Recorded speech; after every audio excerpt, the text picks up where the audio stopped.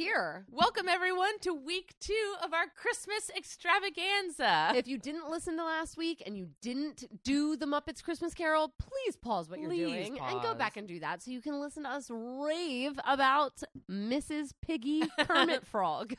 Ms. I don't know if they ever got married. No, they didn't. And she would never change her last name. Never. Veronica Piggy. I don't know if that's her name, but Veronica suits her. Yeah, it really does. But yes, we're back for part 2 of Herstory on the Rocks on Christmas. On the Christmas. We usually talk about women from history and how they have nuance, but today we are talking about Charles Dickens' A Christmas Carol and how it has nuance. Yes. And let me tell you, it's really interesting because you said Miss Piggy's been on your list for years. Oh, yes. Donna Reed has been on my list for years because there's that whole Gilmore Girls episode about her. Listen, that damn Donna Reed. You just showed the pure difference between the two of us. I'm like, absolutely have to cover Miss Piggy, a queen of sorts. And I'm like, Donna Reed, icon of television and business entrepreneur. We have to cover her. Right. But yes, so I this week am covering Mary Hatch Bailey from It's a Wonderful Life. So let's start off this Christmas special by asking you, what do you know about Mary Hatch Bailey? Okay, so she falls in love with a man who's going through a midlife crisis because of finances, which is so relatable. Very relatable, especially at that time when women couldn't have jobs, and it was like the time in history where I'm like pretty sure it's set in like Great Depression style era. They fell in love as a young couple, and he wanted to get the moon for her and keeps kind of falling short. And I think he's disappointed in himself. And she is trying to be the benevolent wife and is, I think throughout the film, the vibe I get is like, why am I not enough? Like, why don't you love me even though like other things are bad? I don't think she wanted the moon. She wanted him. Yeah. So that's what I know about her and what I like about her. Well, I would also like to ask, when was the last time you watched It's a Wonderful Life? Last year. Okay. I watched it with my girls we never deemed them really old enough to get it until they were like, last year they were 11 and 12, and I thought that was right. I have not watched it since I was a kid. Oh. Did you watch it for this? Oh my gosh. You bawled your eyes out then. Because this is the whole thing. I knew that I would. I've been avoiding this movie like the plague because it is such a personal movie for my family. Yeah. Because my parents are the Baileys. And I think that of this generation, Casey and I are the Baileys. Okay. And that's like hard for me to like deal with in my fucking head. Yeah. You don't. It's so emotional. Well, it's so like the way that your dad is and the way that your partner is are so like, they're so loving and so giving, and they're like, I want to give you everything. Yeah. But this is what I have. Yeah. Yeah. Or I want to give you everything and this is what I have. Yes. And meanwhile, like, you know, my mom and I are like, this is plenty. I just want you to be okay. Yeah. And, I just want you to be happy. Let's just dance in front of the Christmas tree. That's all I want. I just want somebody to like spontaneously dance with me in front of the Christmas tree. So I haven't seen it in a long time because I knew this about myself. I knew this about my family. I know that like also this movie, I forgot how much history it covers because like a friend of George Bailey's in the beginning dies of the Spanish influenza. Right. So and like that's what killed my grandparents. Yeah. That's what killed my grandparents. Parents. My great grandparents, and it goes through the Great Depression, which my grandparents lived through as kids, and then it goes through like World War I, World War II, like it's all these things that like my grandparents went through, and I don't know if you feel this way, but like the Baileys look exactly like Mama and Papa. Oh, sure, they look exactly like my grandparents. And Mr. Smith Goes to Washington. Yes. So, anyways, I'm going to talk about the movie, but really from the perspective of Mary Hatch Bailey, because she, when you focus on her in the movie, like, she really blew me away, like, when you just focus on her. So, let's get into it. Mary Hatch is a young girl growing up in the idyllic town of Bedford Falls, which, fun fact, is based off, or many people believe it's based off of Seneca Falls. Oh! Of feminism fame. Of the Seneca Falls Convention? I'm sorry.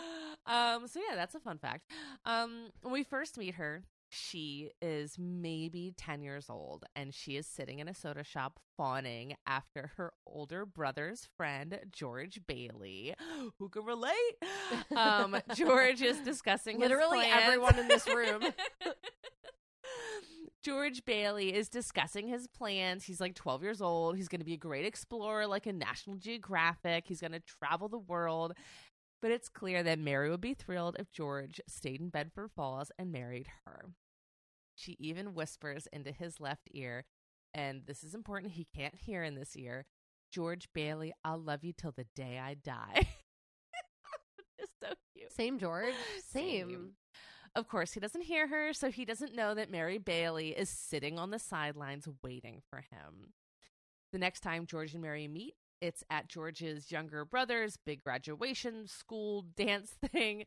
George steals Mary away from her date, and so this guy opens up the gym floor to reveal the swimming pool underneath. Which is so cool, by the way. So cool. And this results in Mary and George just dancing straight into the water during a jitterbug contest. And then still in wet clothes, still wet and in clothes they borrowed from the school, Mary and George walk home while singing the song Buffalo Gal. The Buffalo Gal, won't you come out tonight? It's such an iconic song. Cute. This whole scene is so cute. What kind of person am I that I've never been in a jitterbug competition? That's what I want to know. Where have I been all my life? What have I been doing, actually? So they stroll and they talk about the future. And although George wants to get out of Bedford Falls and Mary wants to stay and start a family, George is clearly enamored with her and promises her the moon. And she says, actually, my most favorite line, which is, I'll take it. I love that line so much because she's like, you know what? Yeah, I do deserve the moon. Yeah, I'll take the fucking moon in the sky. Like, how I'll Miss take Piggy it. of Like, her. how Miss Piggy of her. Then they look at an old, dilapidated house, which is Mary's dream home. George thinks it's a piece of shit, and they throw rocks through the windows. Classy. But then George gets the news that his father has died of a stroke, and his plans to leave the town are once again thwarted because he has to take over his father's building and loan business. A few years later, Mary is back in town after finishing college and working in New York for a little bit.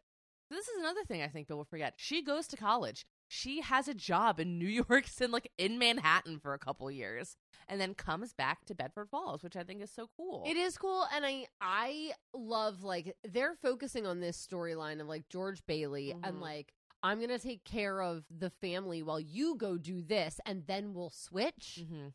But we're not looking at the fact that she's hoodwinked all of us and went out and did her own thing. Like, she could potentially get a job. She does not have to stay at home. No, she doesn't. So, a few years later, Mary's back in town, as we said. George's younger brother, Harry, is also coming home from college.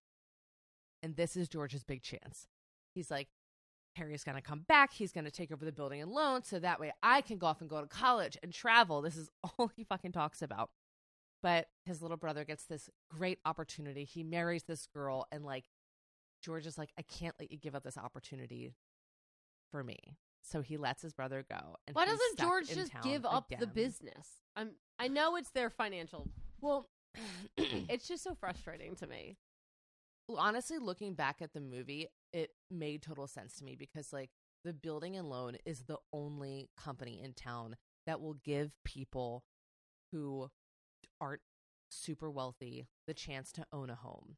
Like, he says that at one point. He's like, these are decent people. They should be able to live in a decent home, not slums. Right. Because they're like, you know, Potter, who is like the evil man in the whole story, is like running slums in the same town. And George Bailey is the only person who will give these people loans to buy houses, which I think is so beautiful, especially, like, you know, at a time when, like, the housing market right now in 2023 is a fucking mess. Yeah. And it would be really nice if there was a George Bailey in your hometown that would be like, you know what?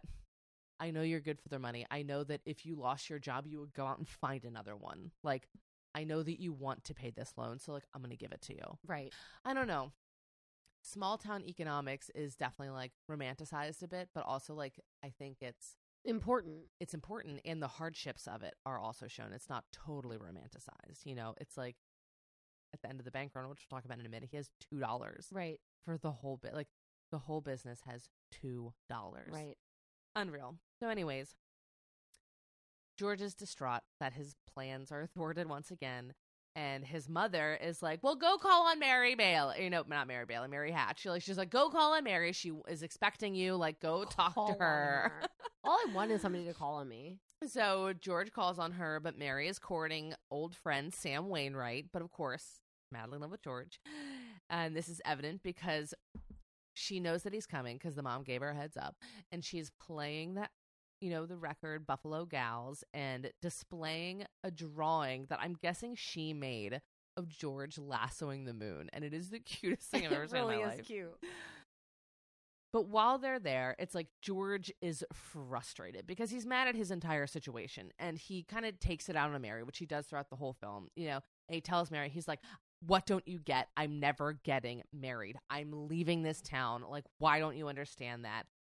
But of course, in the process, he gives into his love for her because he does love her, you know, but it's just like he's so frustrated by his general situation. And they kiss while Sam Wainwright is like on the phone, which is so crazy. And the mother is like really upset. So the two finally get together and are married soon after. But while they're leaving for their honeymoon with $2,000 to spend on a whirlwind trip, so this is like all the money that George has been saving. And do you know how much that is in today's money? $2,000. Uh-huh. And what year are we talking? Before the bank run? I did like 1928. Okay. This is right before the stock market fell. Yeah. We're in positive finance. $2,000, $10,000. $35,000 in today's money. Fuck. I've never been on a trip worth $35,000. No. Are you kidding me? That's know. a whole brand old car. Yeah. But while they were literally in the car leaving town, there's a run on the bank, which of course affects the building and loan. So evil man Potter has his newly acquired bank has called in the building and loans initial loan. Sure. And depositors are clamoring to withdraw their funds because they're like, if I don't get my money now, it's not going to be here. It won't exist. Yeah. Because it's money on paper. Mm-hmm. So Potter is a stockholder in the building and loan. And so he's like, I have the power to shut this down if you close early today. So everybody is absolutely panicking. And Mary stands up after she was told to sit in the car. She does not. She comes into the building. She stands up with the $2,000. So the $35,000 they were going to spend on their honeymoon. And she goes, I can help everyone right now. How much money do you need? I'll give it to you right now. I have $2,000 in my hand. So the customers of the bank ask for whatever money they need. It's like usually around like $15 to $20 to get them by, just keeping them afloat while they figure everything out. She saves the day and the town from financial ruin. Because she's selfless and perfect Mm-hmm. and can do math in her head. And then George's friends, Bert the cop and cab driver Ernie, escort him to his new home because at the end of the bank run, they have $2, as I said earlier. And someone's like, oh, yeah, and you got married today. He goes, fuck, I got married today. It's like, where's Mary? So they're like, well, we're going to take you to her. So he goes home, and he's like, well, we don't have a home. And they're like, yeah, it's the fucking derelict mansion, which is the old Granville house. He walks in, and Mary has it set up as their honeymoon suite and their future home, complete with posters of all the places George wishes to go, just covering the drafty, rain-soaked windows. I'm going to tell you right now, has everybody in the world listening to this, have you ever met a man that would do something like this? Mm-mm. There's not, producer wouldn't have an inkling that this is something I would like, a romantic gesture of that nature. Mm-hmm. That's crazy. I mean, she literally has two, like, chickens roasting on a spigot in the open fire connected to the record player. It's genius. Number one, she should be an engineer. Why are women so good at romance, but we're not in charge of romance? I don't know. Somebody make me in charge. Frustrating. Let me kick Cupid's teeth out. It's frustrating. So I know he's a baby. And it's just, but it's this beautiful moment where like, she's like, I know that like we didn't go to these places like we had planned on, but like we can still be together here and be happy, while also acknowledging that like he did want to. I don't know, I think it's a beautiful moment where she's not like, yeah, settle for this. She's like, I know your dreams, I'm acknowledging them, but like also like we can have separate dreams here and you can still keep those. Anyways, over the next few years, Mary and George have 4 kids: Pete, Janie, Tommy, and Zuzu. They build Bailey Park. This is a housing development that offers people nice, affordable housing to combat Potter's slums. It's like this really gorgeous place where like you can really build, like you can buy a starter home for not that much money. And I love the idea of it. And then the war comes, and George and Mary both do their part to help with the war effort while fixing up their old house. And he can't go because he's deaf in one ear, right? He's deaf in one ear, so he can't serve in the war. So he also feels like less of a man because he's like the air marshal in their small town, and he's like, turn off your lights, like there's an air raid siren, like right. You know what I'm saying? Like it's another thing that like makes George feel bad, but also it is an important job to like take care of your hometown while like all these other people are off at war. And like, but you can tell in the movie that he feels shitty about it, you know? I mean, toxic masculinity was yes. all the rage back then. Still is, some might argue. Most would argue, I would say. Mm-hmm. And that is like, toxic masculinity is like a running theme in this movie of like, George never feels like he is enough. Well, that's why he gets like bopped in the ear in the first place, right? Yeah. Mm-hmm. Like, well, he gets the ear thing from going in the river to save his brother's life because he got an ear infection from that. And then the chemist, the guy who he saves from poisoning a kid, the drugstore owner, he hits him in the ear and it's bleeding. But that's not what caused him to go deaf. It was the ear infection. From interesting. I always picture the hit. Mm-hmm. Yeah.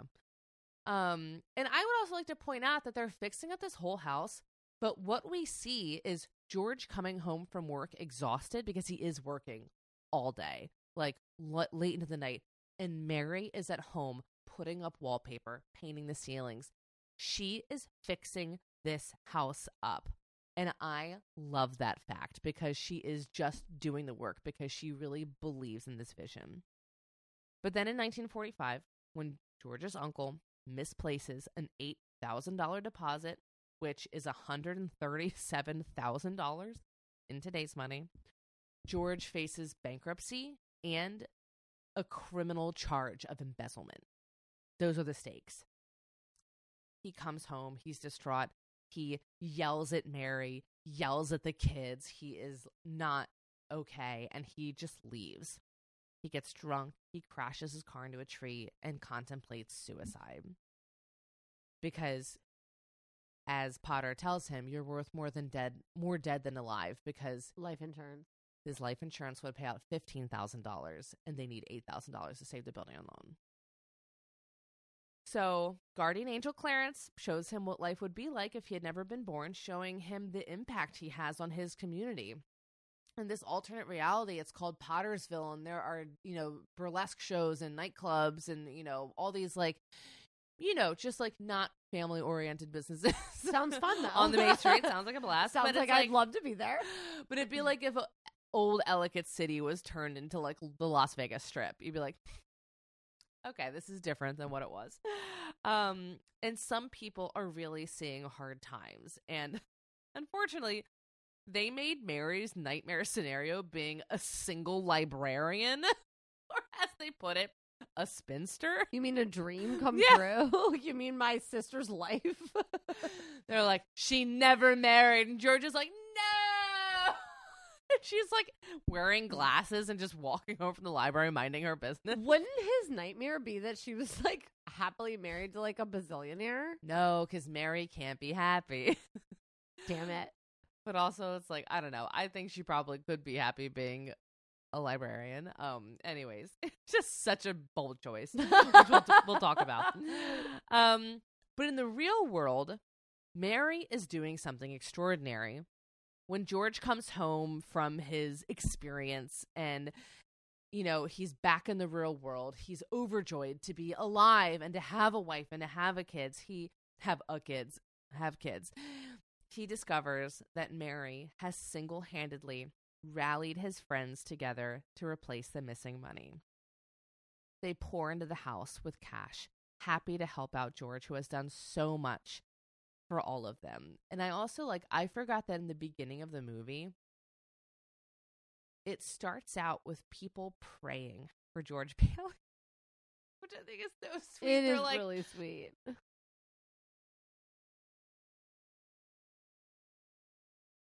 I don't know. I just think it's a really nice thing because everyone is so worried about him when he's really fucking lost it. Well, it's when somebody's done good for a town for so long and they're a constant force of good, even if they're not positive. I think George Bailey was a constant force of good. Yeah.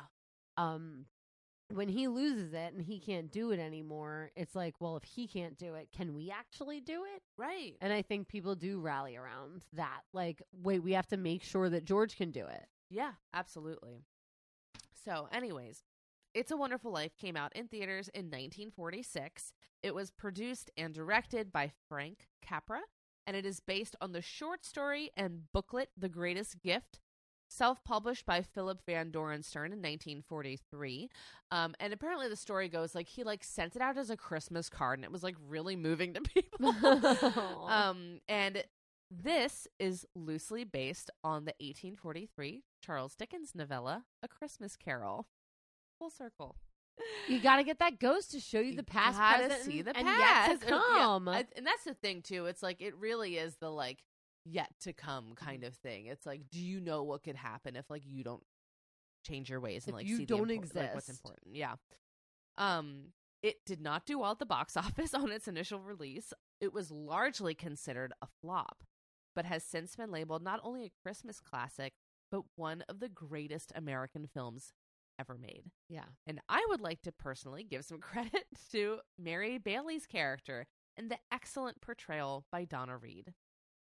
Many women were up for this role, including the legendary Ginger Rogers, but Donna won the role because she could accurately throw a stone to break a window. So she actually did that. Wow. And this was a skill she acquired playing baseball with her brothers on their Iowa farm. Donna! Great news. Great news. Donna Reed would later state that It's a Wonderful Life was her favorite film of her career. She also said it was the most difficult film I ever did. No director ever demanded as much of me, but I think it paid off. Mary is a classic woman of her generation. Traditional in many ways, but stronger and more independent than we ever give her credit for. I was shocked by her character in this movie when I watched it. She goes for what she wants. She doesn't force her will, but she does get shit done. And she also knows what's best for George, even when he doesn't see it. He sees an old house full of problems, and she sees where their children will open presents from Santa. And she just fucking makes it happen. I mean, we see her. She's wearing pants, and she has a little baseball hat on, and she's literally fixing up the house herself while taking care of 4 children. And when George is being emotional and, mean, she loves him anyways. I think it's easy to look at George in his worst moments and say that Mary shouldn't be with him. She doesn't deserve him. He doesn't talk to her right. And, of course, yes, it's easy to say that. But, she sees past it because, she sees that he is much more than his worst moments, which I think is important. Obviously, if it's a pattern, it's a constantly abusive relationship, right, you don't have to do that. But, I don't want anyone to just stay because Mary Bailey stayed, because I don't, but she's this isn't who he is, this isn't who he wants to be. You know what I'm saying? Sure. Yeah.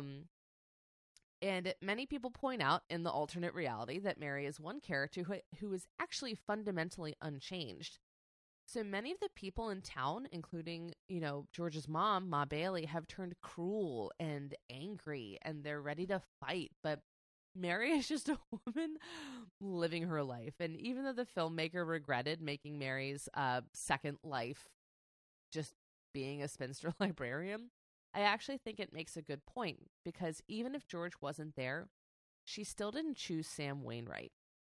Because Mary does what she wants, and marrying Sam Wainwright was never what she wanted. No, she said she'd love him forever. Yeah, so I actually kind of love this choice for her, because Mary, it gives her a sense of agency that I think a lot of women didn't have at the time. And I think a lot of people take it, me including when I watched it, of like, oh, how sad if this one man wasn't alive, she'd be a spinster.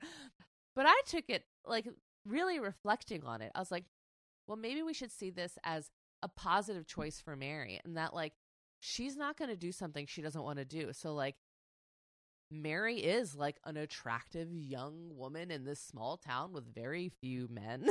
Like, she would have, like, found a husband for sure. Sam Wainwright totally would have married her. And, like, in this alternative reality, she's like, I'm not ever head over heels in love with him, so I'm not going to fucking do it.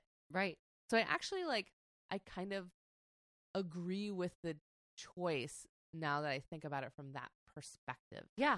I think it's a nice way to portray it. I don't think I would have stumbled upon that unless I really sat down and, like, meditated on the film. Right. Because my first gut reaction is like, wow, spinster's the worst thing that can happen to a woman. Meanwhile, she's just like, doo-doo-doo, yeah, I'm a librarian.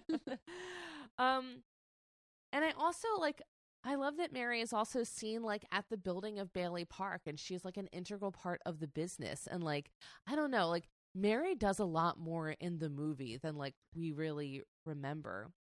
And I think she's a person who exemplifies the thing that we talk about a lot when it comes to the holidays.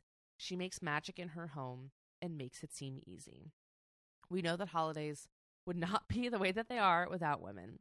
On average, women spend 5 more hours than men getting prepared for the big day. 5? That seems grossly under. I just want to be like, a day? Like 5 a day? I think 5 a day. Yeah. On top of that, they tend to buy twice as many gifts and spend twice as much.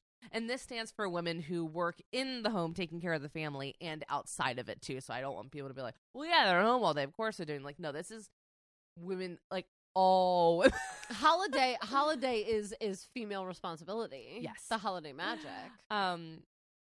Mary Bailey is a doer. She is a believer. She is a magic maker. And she is considered by many, including myself, to be the hero of this story, because she's the one who sees the solution when George is distraught and cannot see through his grief. Absolutely. And I think that is such an important part of the story. And I think that a lot of women of that era, like, I do think a lot about my grandmother. And, like, my grandmother grew up on a farm being like really independent, and then, like, got married and was stuck in a townhome, and she literally was hospitalized for having a panic attack because she was like, this isn't what I'm supposed to be doing. You know what I'm saying? And, like, I feel like because everything was kind of like, it's like my grandfather thought he was doing a good thing for her by being like, yeah, this is it. You don't have to do anything now. You're free from the farm. Yeah, you're free from the farm. You can just, like, be a mom and, like, do this. And she's like,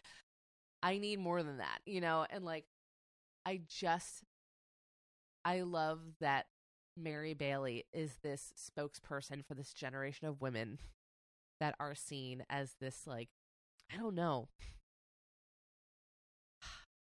this fossilized version. And, like, they were doing so much and accomplished so much in a very different world than our own. And I don't know.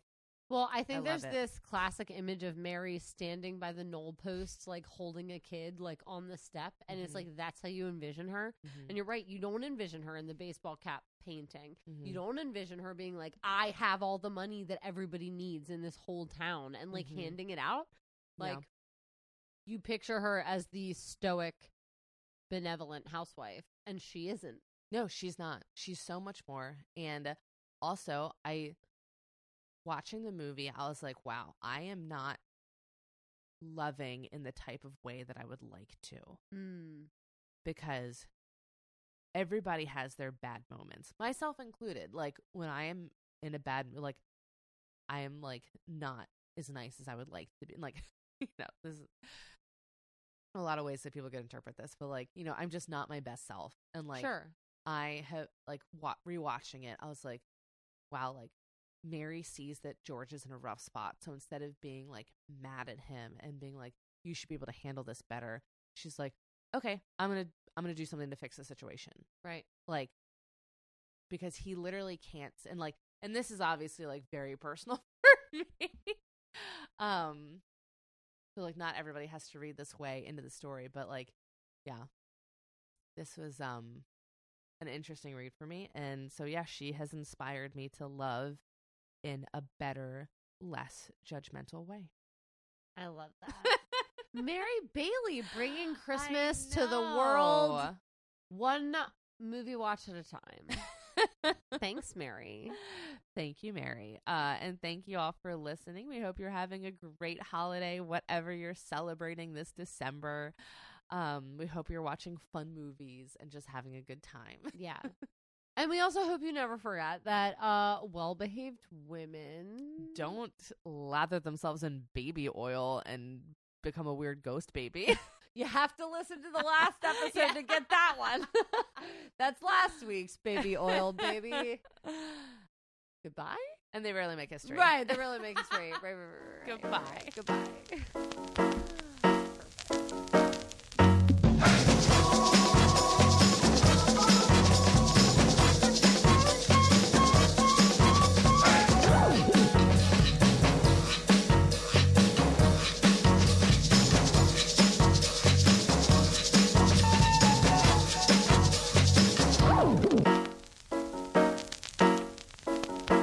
You've been listening to Her Story on the Rocks. We are independently produced by 1986 Entertainment and proudly recorded in Baltimore, Maryland. If there's a woman in history you would like us to cover, you can email us at herstoryontheRocks@gmail.com. You can also message us on Twitter or Instagram. We post all of our cocktail recipes on Tuesdays so that you can go get all the supplies you need and drink along with us. See you next week. Bye.